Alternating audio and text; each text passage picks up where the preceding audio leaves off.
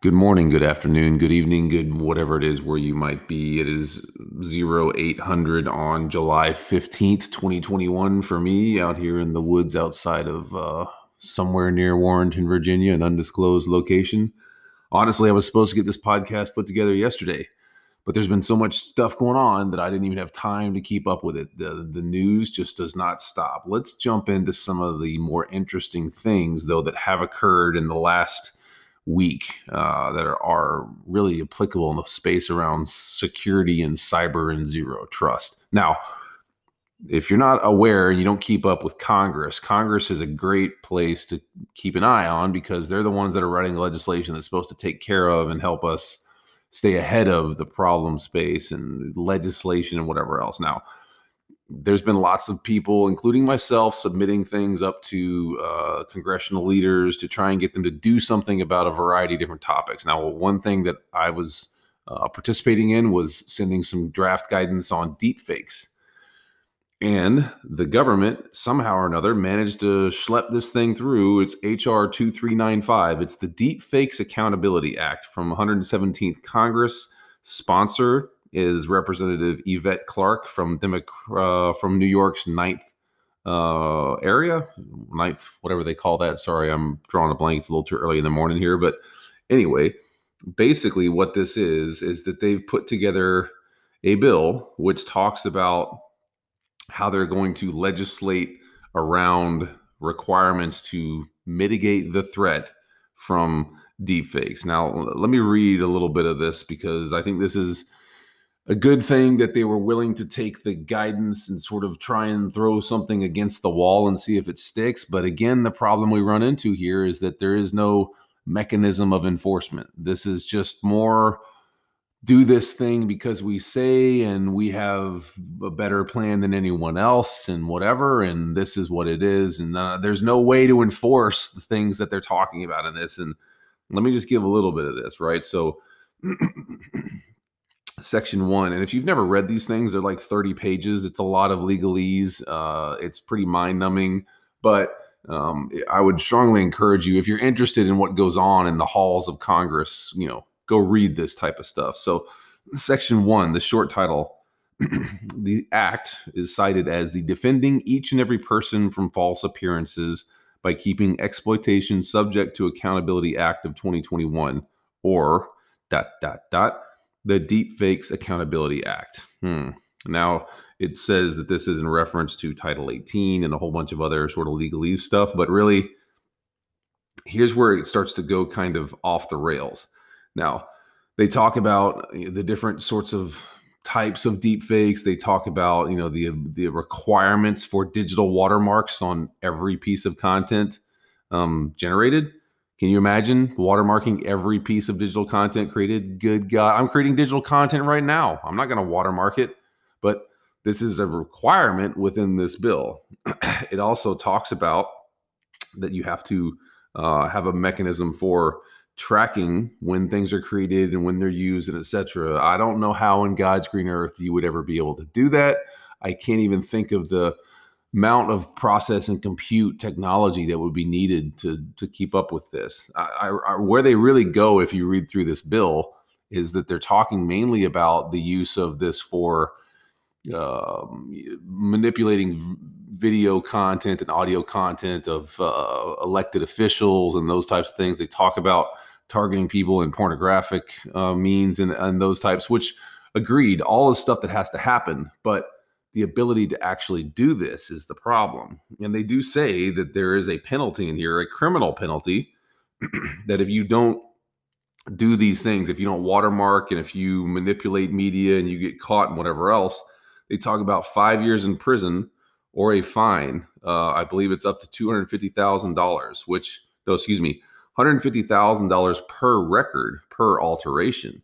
So, I mean, that could be substantial if you're a person. I mean, if you did, 10 videos or 10 deep fakes, good Lord, that's crazy. I mean, this is, interesting because they're trying, right? But this continues to be where things go wrong, is when you take a really technical thing like the ways that technology creates media content, video, audio, whatever, and you talk about the ways that you can manipulate media with deep fakes, the artificial intelligence, the ML, those things, and then you try and legislate over the top of it with a bulldozer, it doesn't do anything. It's not going to be enforceable. This, again, I would applaud the people that took the time to write this bill, and I applaud the representatives that brought it in front of the voting body.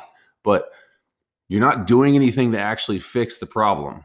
I hate to break it to you. It's just stuff, and it's not going to go anywhere. It's not really enforceable. And even if you do put it in place, what's going to be the outcome? I mean, this is, very much like a lot of the privacy legislation that we have being written where it's not enforceable. How are you going to make this stuff actually, do what you're saying that it has to be done? It's good because it means they listen. I wrote a bunch of papers and sent them up there, and I think that I think I saw some of the actual content that I wrote show up in this. So that's good. Somebody listened. The system sort of works in some way, shape, or form, but they're not dealing with, the other piece of this, which is you have to have a technical means to enforce it. Just, you've got to explore that further before you just go off and go, in Dominus Patria Fili Santi, this is how we're going to do it. So anyway, if you get bored, go to congress.gov, look up HR 2395, the Deepfakes Accountability Act, read through it. Even talks about Department of Homeland Security, God help us, getting involved in tracking deepfakes, which, I mean, has he ever dealt with DHS? Like, I'm sure they're pretty dang busy right now. I don't think this is something that they're necessarily qualified nor prepared to handle. So let's, address this draft legislation. Not really a good thing. Now, follow on from there, good article on Security Boulevard, phishing, ransomware, driving the wave of data breaches. And this is not a shock for anyone to really, read when they've been in this space. It talks about data compromises have increased every month in this year, except for May. Why it didn't happen in May, who knows? Maybe there's May Day in Russia. I don't know. But there isn't a specific reason. If that trend continues, there is about an average of 141 new compromises per month for the next 6 months. Dang. The total for this year is going to exceed, listen to this number, 1,632 breaches, which is going to be bigger than the largest breach record that we've had over the course of a year, which was 2017. This was from the Identity Theft Resource Center's latest research. It tracked about data breaches, and it also said that they were up 38% Q over Q, quarter over quarter, for a total of 491 this Q2 instead of Q1, which is staggering. Phishing, ransomware, and supply chain attacks continue to be kind of what eats everybody's lunch.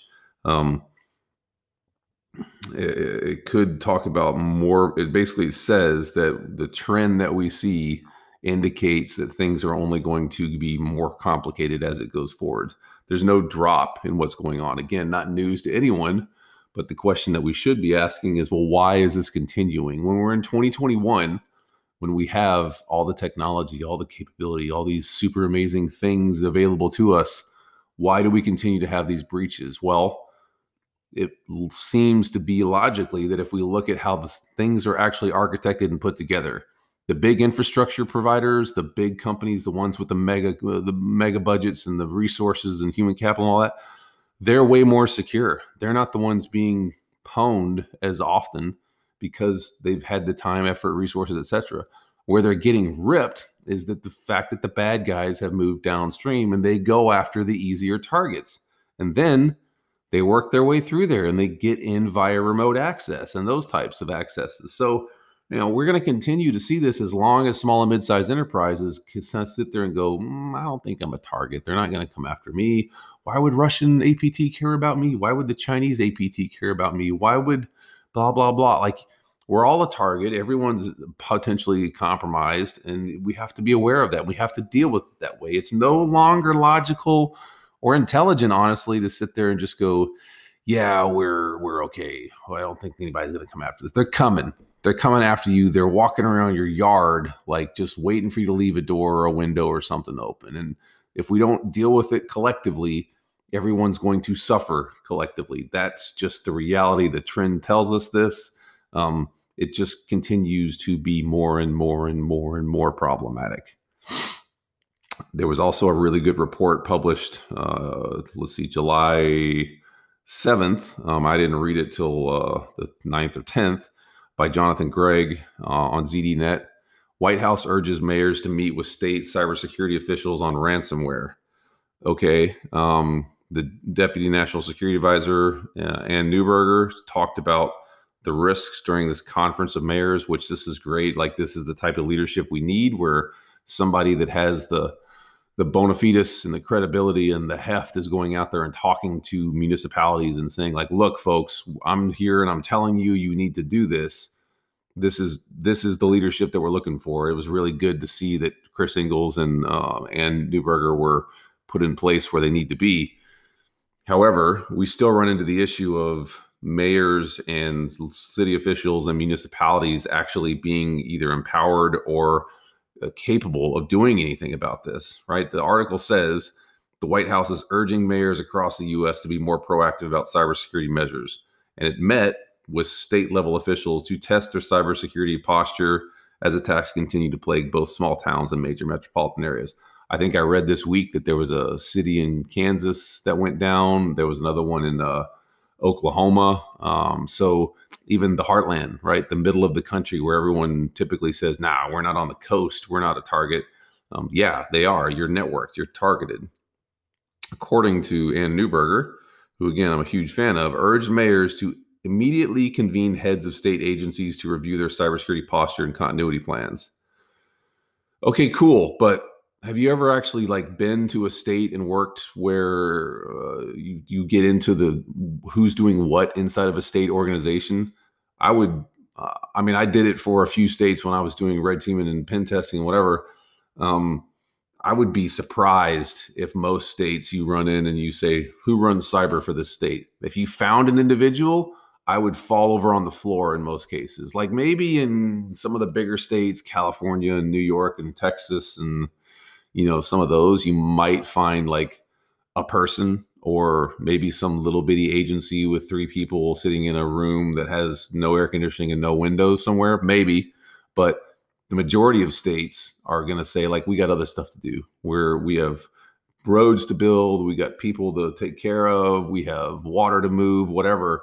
They're not going to say they have a cybersecurity lead or an organization or whatever. If anything, you might find that they've contracted it out to somebody, which maybe that's not the worst way to do it, but it's problematic that we're telling, again, and this goes back to what I said about the congressional thing, is we're sending people and we're doing a lot of the right stuff, but we're not realizing the real intricacies of the problem, that it just doesn't work that way. You can't go to a municipality or a state or a local government and say, hey, like, cyber is serious. You got to do this. And of course, there goes the dog barking, because he always does. But they're not going to dive in on this. Like, they're going to go, okay, I got it. And then they're going to sit there with their fingers crossed, with their heads in the sand, and go, I really hope that we don't wind up on the cover of MSNBC, even though odds say that they probably will. You can look at this and see, we talked about some of the cities, Tulsa, Atlanta, New Orleans, Baltimore, others have all been hit. And they talk about the ransomware payments. There was a report from eCentire that I found that talked about Ryuk, the ransomware gang, went after Jackson County, Georgia, paid $400,000, Rivera Beach, $590,000 in LaPorte County, Indiana, $130,000. It's a good time to be a ransomware operator, because, man, that low hanging fruit over there in small cities and municipalities, boy, it's available, and they'll pay. Hundreds of millions of dollars were made by the bad guys just by going after municipalities and local governments. I don't know how anyone can sit there and say, no, we're not target. You're a target, whether you like to admit it or not. And it's not comfortable. Like, I get it. It makes you kind of tense in the chest to be like, oh my God, someone actually cares about us enough to come after us and, try and bring us down. Like, that's not cool, but it is what it is. You have to be aware of this. You have to deal with it this way. If you don't, it's, it's just a matter of time, and it sounds cataclysmic and whatever, but it's not cataclysmic if you stay ahead of it. Like, if I'm in Indiana and I'm running a municipality and I'm the mayor or something, I don't want us to be owned. So I'm going to do what I can to figure out a way to be more cyber secure so that they'll go somewhere else. If my neighbor down the road gets owned, like, it sucks for them. I'm sorry, but it ain't me. If we're running in front of the zombie horde and you trip, brother, I ain't picking you up. I mean, that's where we're at. And until we get past this, it continues to just be what it is. Now, there was another report published by PT Security. It's about a 16-pager, and it's about penetration testing, right? External pen test from basically their analysis of what they did over the course of 2020. And it's actually really good to read, even if you're not familiar with penetration testing and red teaming, because they tell you kind of how it works and what they do. But one of the things that stood out to me was they have a sort of a post analysis, right? And one of the things they said was, and this is a quote, "At one of every 6 companies they tested, we found traces of prior attacks. For instance, we found web shells on network perimeter, malicious links on official websites, or valid credentials in public data dumps. This indicates that the infrastructure may have already been under control of the hackers." Wow. That sounds like something we tell people all the time about being accepting breach, right? Understanding that you probably already are compromised. This is a penetration testing company that's being contracted and paid to come in and go after an organization. And they're saying in 1 of 6, so pretty good percentage, we found that they already had indicators that somebody else was already there. Somebody had already penetration tested them that they didn't want penetration testing from. It's wow. I mean, when you think about that, right? 1 in 6, how many companies, and this is just a smallish sort of penetration testing firm. Do the math. It gets really, really big, really fast. Now, they did kind of give you a breakdown too on what the reality of a penetration or a compromise looks like. Hackers need, and this is quote, "Hackers need from 30 minutes to 10 days to breach the perimeter. The average time for penetrating a local network was about 4 days. In one case, it was about 30 minutes. In most cases, however, meaning that it didn't take them, they didn't throw everything in the kitchen sink with it. Took them about 4 days on average. So, that's not necessarily encouraging. I mean, 30 minutes, okay, something was probably really wrong there. Like that's probably not a good example to set your baseline. But 4 days, that's concerning. At 68% of companies, an attacker can access the internal network in no more than 2 steps. That's crazy. When you really think about that, okay, 4 days for them to get in, and then when they get in, no more than 2 steps to get to other stuff. Like, that's lateral movement. That's lack of microsegmentation. That's going to let ransomware proliferate. That's where things go from problem to end of days. If you can't deal with that, it's going to be, even worse.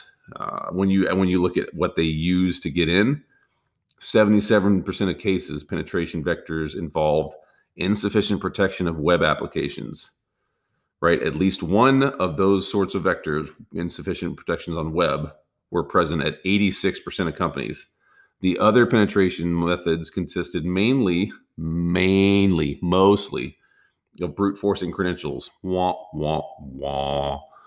for DBMS, database management, and remote access. Like, where else are you going to apply controls? Everyone talks about how do we plan and plot and scheme for this, and this is so difficult and whatever else.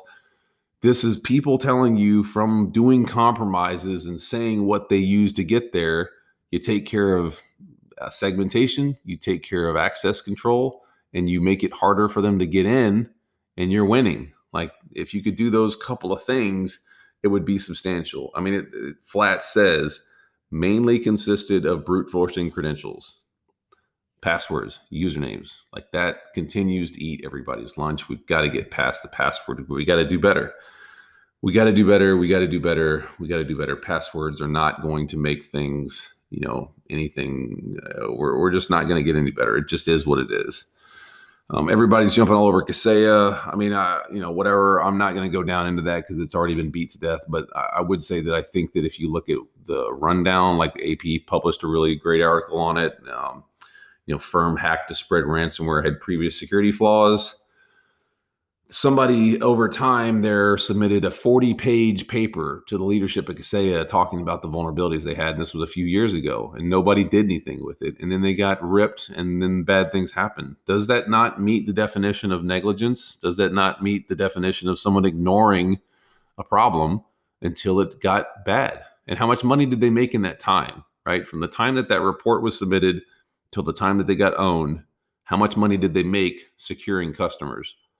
Maybe at least they should forfeit that back to the customers. Maybe that's something that they have to do. I don't know, but this is just indicative of a larger problem, and we continue to see that people are negligent and they get away with it. Has anyone been blasted or called in front of the Congress to the carpet yet on this Kaseya thing? Not to my knowledge. I mean, we're not too far into it, but when will something happen? When will someone who has done something that is meeting the definition of negligence in any other industry get punished in cybersecurity? I don't know. Until that happens, I don't think things are going to change. Good article on Medicurity. Biden says U.S. will take any necessary action to defend the U.S. against ransomware attacks. Okay, cool. It talked about Ellen Nakashima was quoted in here. Super people, Eugene Scott. And Biden says, I made it very clear to him the United States expect when a ransomware operation is coming from his soil, Russia, even though it's not sponsored by the state, again, Russia, we, the United States, expect them to act if we give them enough information to act on who that is. And that's what Biden said he told Putin. Cool. But I mean, again, if you look at the tradecraft, right? The Putin is an ex-KGB guy. The way that they think, the way that they're programmed, and the fact that the guy has been in power for as long as he has been over there and has done as well as he has been. He's a crafty son of a bitch. He's a crafty son of a bitch. Why did I say sonner? Anyway, maybe I'm having a senior moment, but I mean, in reality, like he's fine with the chaos. Like that's part of the goal of this type of tradecraft.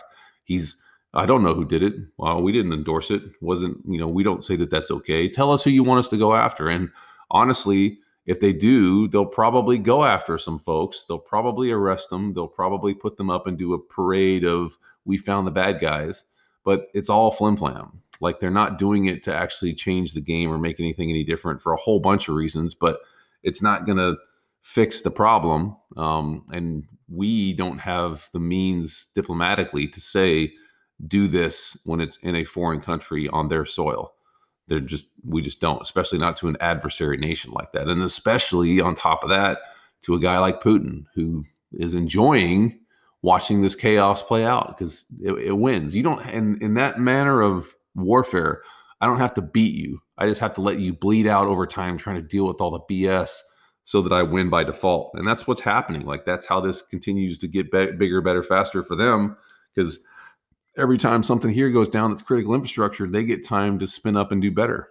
It just is it's a war of attrition, and it continues to roll out and roll out and roll out. And I don't think we're gaining ground. I think and it's not the Biden administration. It would happen to any other administration. It's just the way that things are put in place in the United States are not aligned to cause problems and do the right things that need to happen for this sort of warfare mentality that they have to put in place. Now, they said that REvil went down this week. I think it was yesterday. REvil's down. REvil shut down. And what that is our people in windowless rooms in Maryland and Georgia and other places doing what they do because they're the best of the business.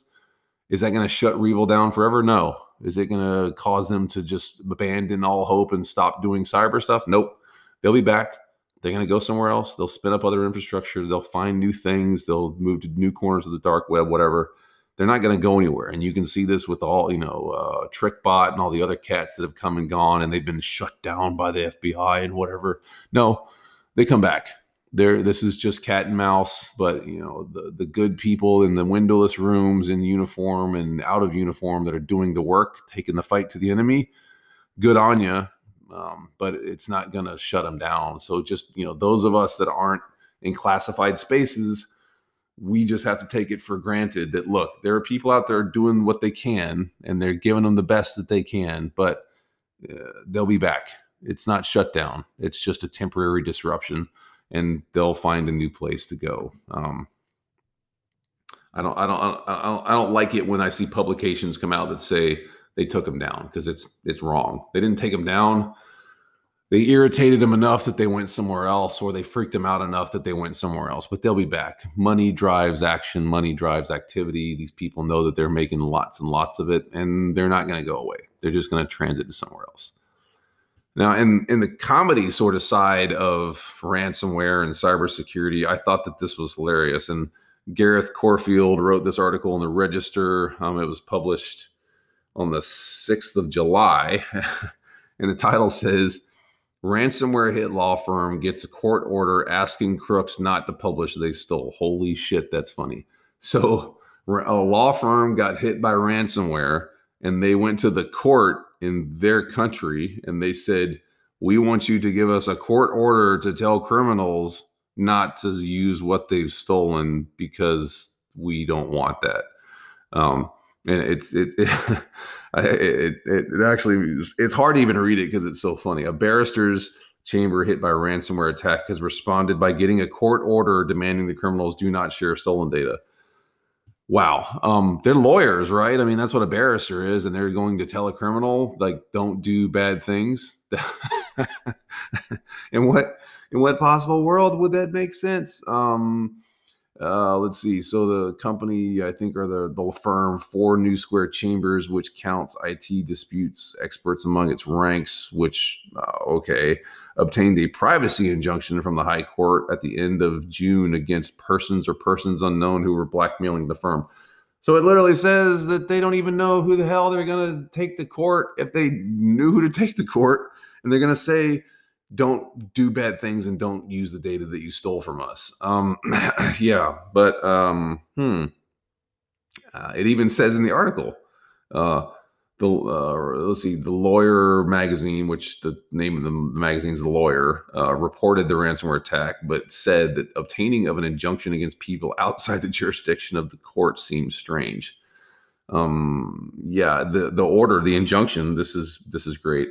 Orders the ransomware criminals, GER, not to use, publish, or communicate or disclose to any other person any of the unspecified data they stole in June. It says no data from For New Square appears to have been published on the known ransomware gang's Tor-hosted leak blogs through the injunction. So, jolly good. I guess your injunction stopped them. No, I didn't do shit. They're not gonna. They're laughing.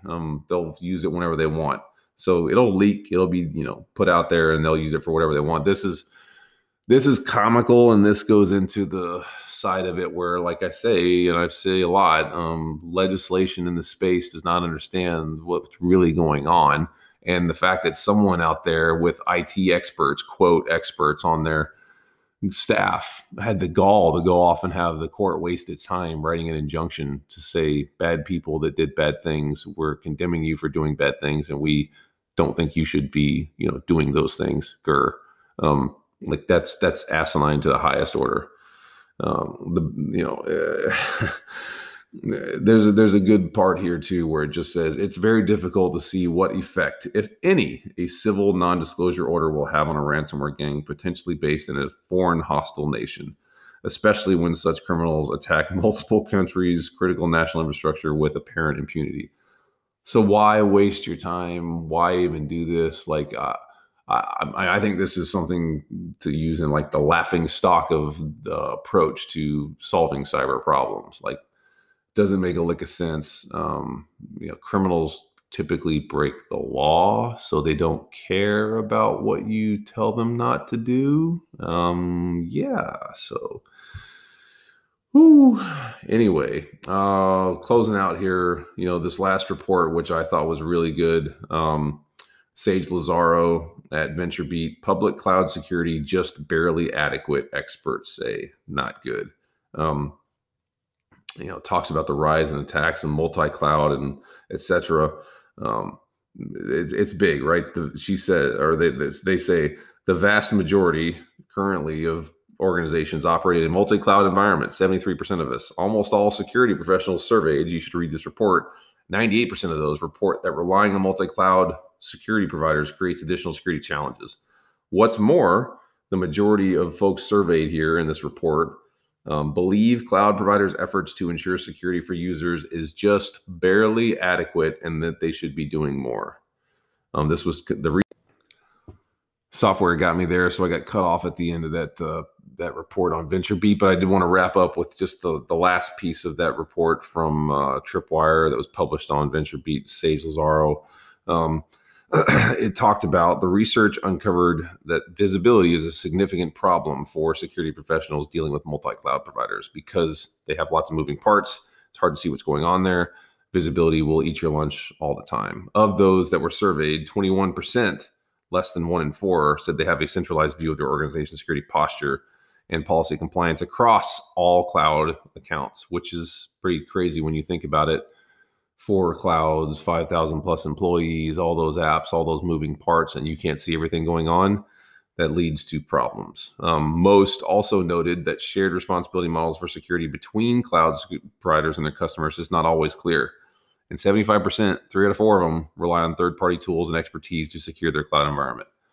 So 3 out of 4 need some help. 3 out of 4 need additional technology or human capital. And on top of that, you're dealing with a space where the cloud is responsible for security of the cloud. You're responsible for security in the cloud. And people forget that. They say, well, I've got it in GCP. I have it in Azure. I have it in whatever. Like, yes, but that's where it ends. They'll give you the cloud and they'll do the basics. Like it even says, barely adequate. But anything after that, that's on you. We need to know that. We need to be aware of it. It's not going to get any better if we don't really deal with it in that manner. And the last data point here, which is truly kind of shocking when you look at it, this quote here: what's more, most organizations rely on existing security teams to complete training or self-teach for cloud. Only 9% of those surveys would categorize their internal team as experts. Well, that goes back to why 75% of them need more help. But so we're doing all these multi-cloud things with 1 in 10 or slightly less than 1 in 10 being able to say that they actually have the past experience, capabilities, skill set to do these things in a multi-cloud environment. Problem. Not going to get any better anytime soon if that isn't solved somehow, some way. And the technology in the space exists to make this more doable, but it requires a concerted effort to do that. So anyway, that's the stuff I've got for July 15th, 2021. Again, I'm a day late here, but there's been so much going on. Sometimes it's hard to keep up. Cybersecurity continues to be the most interesting space there is. Do good things, take the fight to the enemy, stay safe, and stay secure. Disclaimer: the information in this podcast episode, aka episode, is provided for general information purposes only. By listening to this episode, you understand that this is not specific technical guidance from the host. No information contained in this episode should be construed as security advice from the author, host, or guest, nor is it intended to be a substitute for security advice on any particular subject matter. No listener of this episode should act or refrain from acting on the basis of any information included in or accessible through this episode without seeking the appropriate technical or other professional advice on the particular facts and circumstances that are discussed. This podcast is for informational purposes only. All views expressed therein are those of the host and his guest and should not be considered as being endorsed by nor related to the host or the guest's employers.